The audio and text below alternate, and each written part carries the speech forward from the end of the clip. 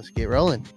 My name is Kent Brown, and I am the next generation pastor at Comer Baptist Church here in the beautiful metropolis of Comer, Georgia, in good old Madison County. And with me, I've got... I'm Jacob Dixon, and I'm the youth pastor in Crossroads at Crossroads Church. All right. And so we kind of grew up going to churches on opposite sides of the counties, but our churches partnered together a lot. And, you know, it's pretty cool. Like, my youth pastor was your youth pastor's youth pastor. Yeah. And so it's just so cool to see, you know, and I loved growing up at Trinity. I know you loved growing up at Colbert. And so grateful for those churches and the impact they had on our lives. But through that friendship and of course, me rooming with your cousin for a couple years up at Southeastern in North Carolina. You know, we kind of met up and saw each other at an FCA event after we got back, or after I moved back to town, and realized that we both had become youth pastors relatively about the same time. At churches here in Madison County. Yeah, it's funny. When I look back at kind of how we grew up very similarly for not knowing each other. And so once we finally started hanging out a little bit, we were like, oh, wow, we have a lot more in common than we expected. So, yeah. Absolutely. Well, I always knew that I would like hanging out with you, even though I never got a chance to a whole lot growing up. But I always knew that I would, because every time I saw you, you know, it was always, hey, go Jeff Gordon.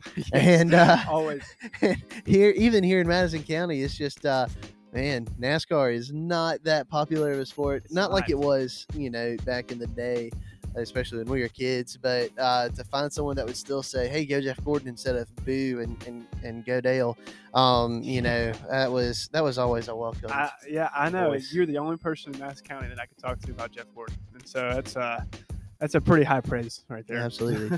But, you know, we were just talking about your cousin. Sam was a Greg Biffle fan, and so he didn't know what it was like I don't know. pull for a winner. I was about to say, who roots for Greg Biffle anymore? You know? Like, I mean, who did from the beginning? Yeah, you had to be pretty bored. Like, even the name Greg Biffle. Like, he's gonna listen to this podcast, and he's gonna come for us eventually. He's not a bad driver. He just, I don't know. He drove for Roush Fenway at the right time, but didn't have the success that maybe he should have. He almost won a championship. Yeah. He came close. Almost. He didn't, yeah. But he came close. Anyways, so that's off topic though. That's just a little bit about us. You know, also we are diehard Georgia Bulldog fans. Yes, go Dogs. Hoping to get a big college football national championship this season. We got the Braves. Got to get through Michigan first. Yeah, that's right. We got to get through Michigan and get that shot again with Alabama. Because let's face it, Cincinnati's just not gonna pull that off. If they do, though, I would not complain. Yeah. Anyways, it wouldn't feel right. Yeah. Yeah. Anyway. Anyways, though, back to on topic. While we are big sports fans and we like to talk about that kind of stuff, that's not what we find our identity in, though. We find our identity in Jesus Christ, and so that's why we are creating this podcast. So if you're listening to this, you're listening to the Comer Students edition of this Apologetics and you know, learning how to defend your faith podcast. And Jacob is actually going to be starting one with his students here soon. Yep. Look forward to maybe even collaborating on that and posting some stuff together in the future. I would love to. I'm actually thinking about if I can somehow steal this and just use it as my introduction for mine. So there you go. So if you do hear this on mine, you are listening to the Crossroads podcast. Hopefully we can teach you a little bit about apologetics and kind of learn together. So. Absolutely. So I know that one resource that I'm going to be using a lot through mine, I believe you're going to use through yours, and this by no means is what I'm going to be going through. Again, it's just a resource that I'm going to use. If any of the students that are listening to this, or you know, it may not just be students. I mean, this is for people all ages. Yeah. But if anyone's listening to this podcast and you're wondering, hey, what is a good read? Well, first of all, let's just be honest. The inerrant Word of God would be a great start. Number one. You know, and that's one thing that, I mean, every single thing that we talk about here at Comer and at Crossroads is going to be completely based on the inerrancy of the Word of God. That is so vital and so important to and just so foundational to everything that we are going to do. And I'm so excited to dive in. But if you're talking about resources to kind of supplement what you're reading in the Bible, to maybe explain it a little bit better, break it down, Josh McDowell and Sean McDowell wrote an incredible book. It's called Evidence That Demands a Verdict.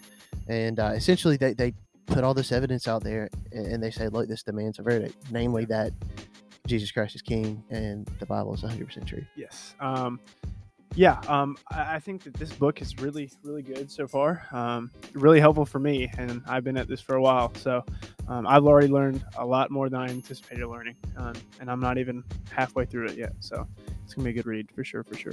I mean, it's just got so many just neat details and everything. I mean, it's just not lacking.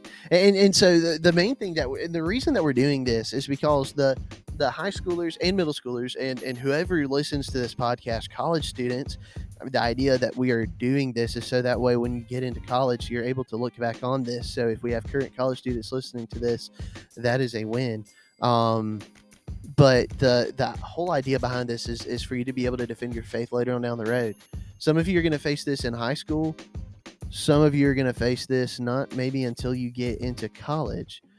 But the day is going to come. I think back to and going back to our churches doing stuff together. You remember when we went and saw God's Not Dead?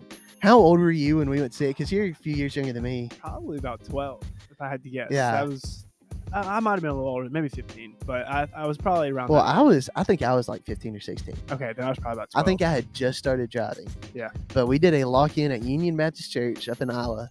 And that was the first and last lock-in we did too. Yeah, I have not been a part of a lock-in, and some students from Comer are already asking me if we're going to do one soon. That one kind of put a bad taste in my mouth. I'm not going to say no, but we're gonna have to get some volunteers to help out with that. Oh yeah, no, me too. I had to be woken up. I sat down on the couch and I was like, I'm just going to sit down for a few minutes, and like 2 minutes later, they're like, can't wake up. Anyways, but going back to the movie we saw, God's Not Dead. It was a good movie. There were some points that were exaggerated, and even atheists that came and watched that movie, I looked at reviews. You had the atheists that said, wow, this brought up some good points, and even if they weren't ready to believe in Jesus yet, it had them thinking.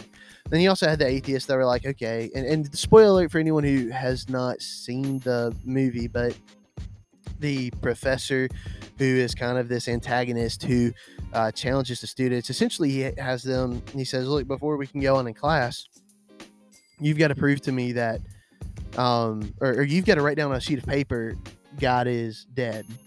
And essentially this one student, I mean, you had Christians that were even just kind of looking at each other like, oh, I'm just going to do it to get the grade or whatever. And this one student said, no, I'm not going to do that. Like that is false. And so he had to prove it, though. He had to stand his ground. Are you ever going to be debating a professor head-to-head, one-on-one in a classroom setting in front of 300 college students? It's not likely. Probably not. Are you going to have a professor who's going to make you question your faith?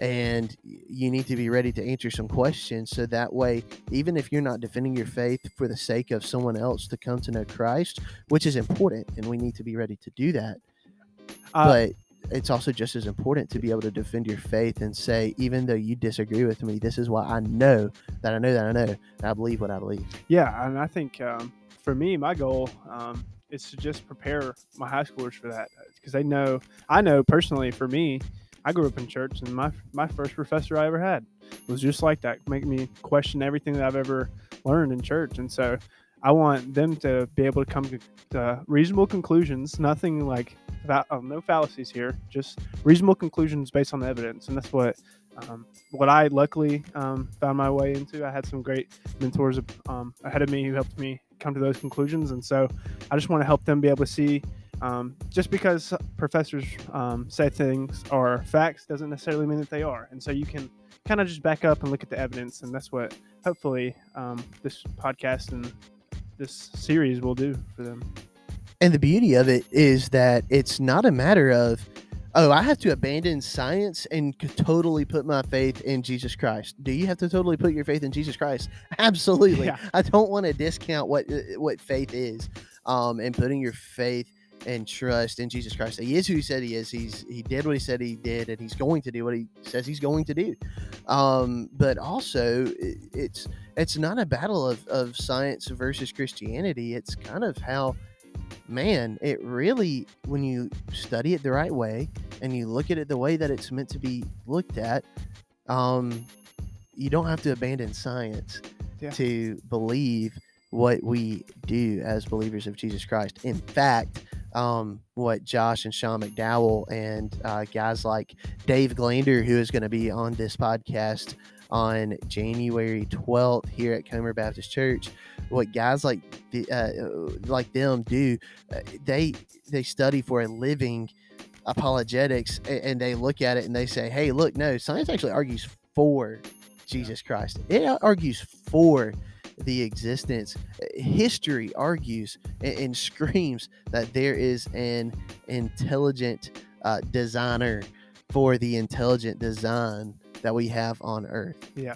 If you've ever opened any sort of apologetics book, you will come to the little phrase, reason, faith, not blind faith. And I think that that's what we're going to do here, and what it's going to open up is just having a reasonable explanation for our faith. You know, faith's still in there. It's not like faith's just gone after you learn apologetics, but it's still, it's definitely a lot more reasoned as the reason faith would like you to believe. So I like that little catchphrase, because it helps me remember, like, oh, I don't have to go blindly trusting Jesus. Like, he gives me a lot of things that I can look at and trust in that, and just to recognize that there is an intelligent creator behind it. Absolutely. So as we get going throughout the spring semester, and as y'all tune in, I'm just so excited for us to go through this together. We're going to have different students up here with me on different Wednesday nights, and maybe even eventually, we might get Pastor Rudy up here with us on a Wednesday night. Who knows? But I'm so excited to dive in and discuss not only the importance of apologetics, but also answering difficult questions. So, like sometimes, like we're going to have to be able to answer the question, like, why do good things happen, or why do bad things happen to good people? And we're going to break that down for you. I could answer that quickly for you right now. But then you wouldn't listen to the podcast. So you can come and find out, or you can ask me on a Wednesday night sometime, or anytime that you see me around the church or anything like that. But it's going to be important that you're here to be a part of this conversation, and we'll have different high schoolers each week, so I look forward to those conversations, and hopefully it'll keep us from going over anybody's head, and we're going to keep it simple. Apologetics is simple. It doesn't have to be this. Yeah, it is also deep, but we're talking to students who are studying trigonometry. So I'm not too worried about going too deep, but we're going to keep it simple, and we're going to honor and glorify Jesus Christ through what we do. And we're going to be able to be equipped with the tools necessary to defend our faith. Yeah, one thing that I encourage my students to do in this apologetic study is to bring questions. I think that's what, if we look at the name of this book, Evidence Demands a Verdict, let's look at the evidence for all your questions. If you have a question, let's dig down. Let's look at it. I think that questions, if left unchecked, they can lead to doubt, and they can lead to some people leaving the faith. And so if you have questions, bring them. We'd love to address them, and we'd love to talk about them and just see if we can get to the bottom of the question. Absolutely. So for my students who are listening to this, thank you for listening. Thank you for tuning in. Make sure to be following us on Instagram at Comer_students, where we will be posting polls constantly in discussing, where you're going to have a chance to either submit questions or vote on questions that you would like for us to answer on upcoming Wednesday nights. Especially be ready for the one for Dave Glander on January 12th. We're gonna try to have those questions ready for him by January 5th. So again, be on the lookout for those questions and those polls coming up on Instagram here in the coming weeks. Yeah. All right, so we are just so excited to get this started. Thanks again for tuning in. This is going to be a blast, and I cannot wait to get started with y'all going through the scripture and saying, hey, look, this is why the Bible is inerrant. This is why Jesus did exist. This is why Jesus is the only way. This is why Jesus had to die for us. And this is why Jesus is not dead. He is alive. Yep. And we're going to celebrate that, and we're going to have a good time. And I'm looking forward to it. So we will see y'all for the first night of this series on January 5th, 6:30, right here at Clover Avenue. Looking forward to it.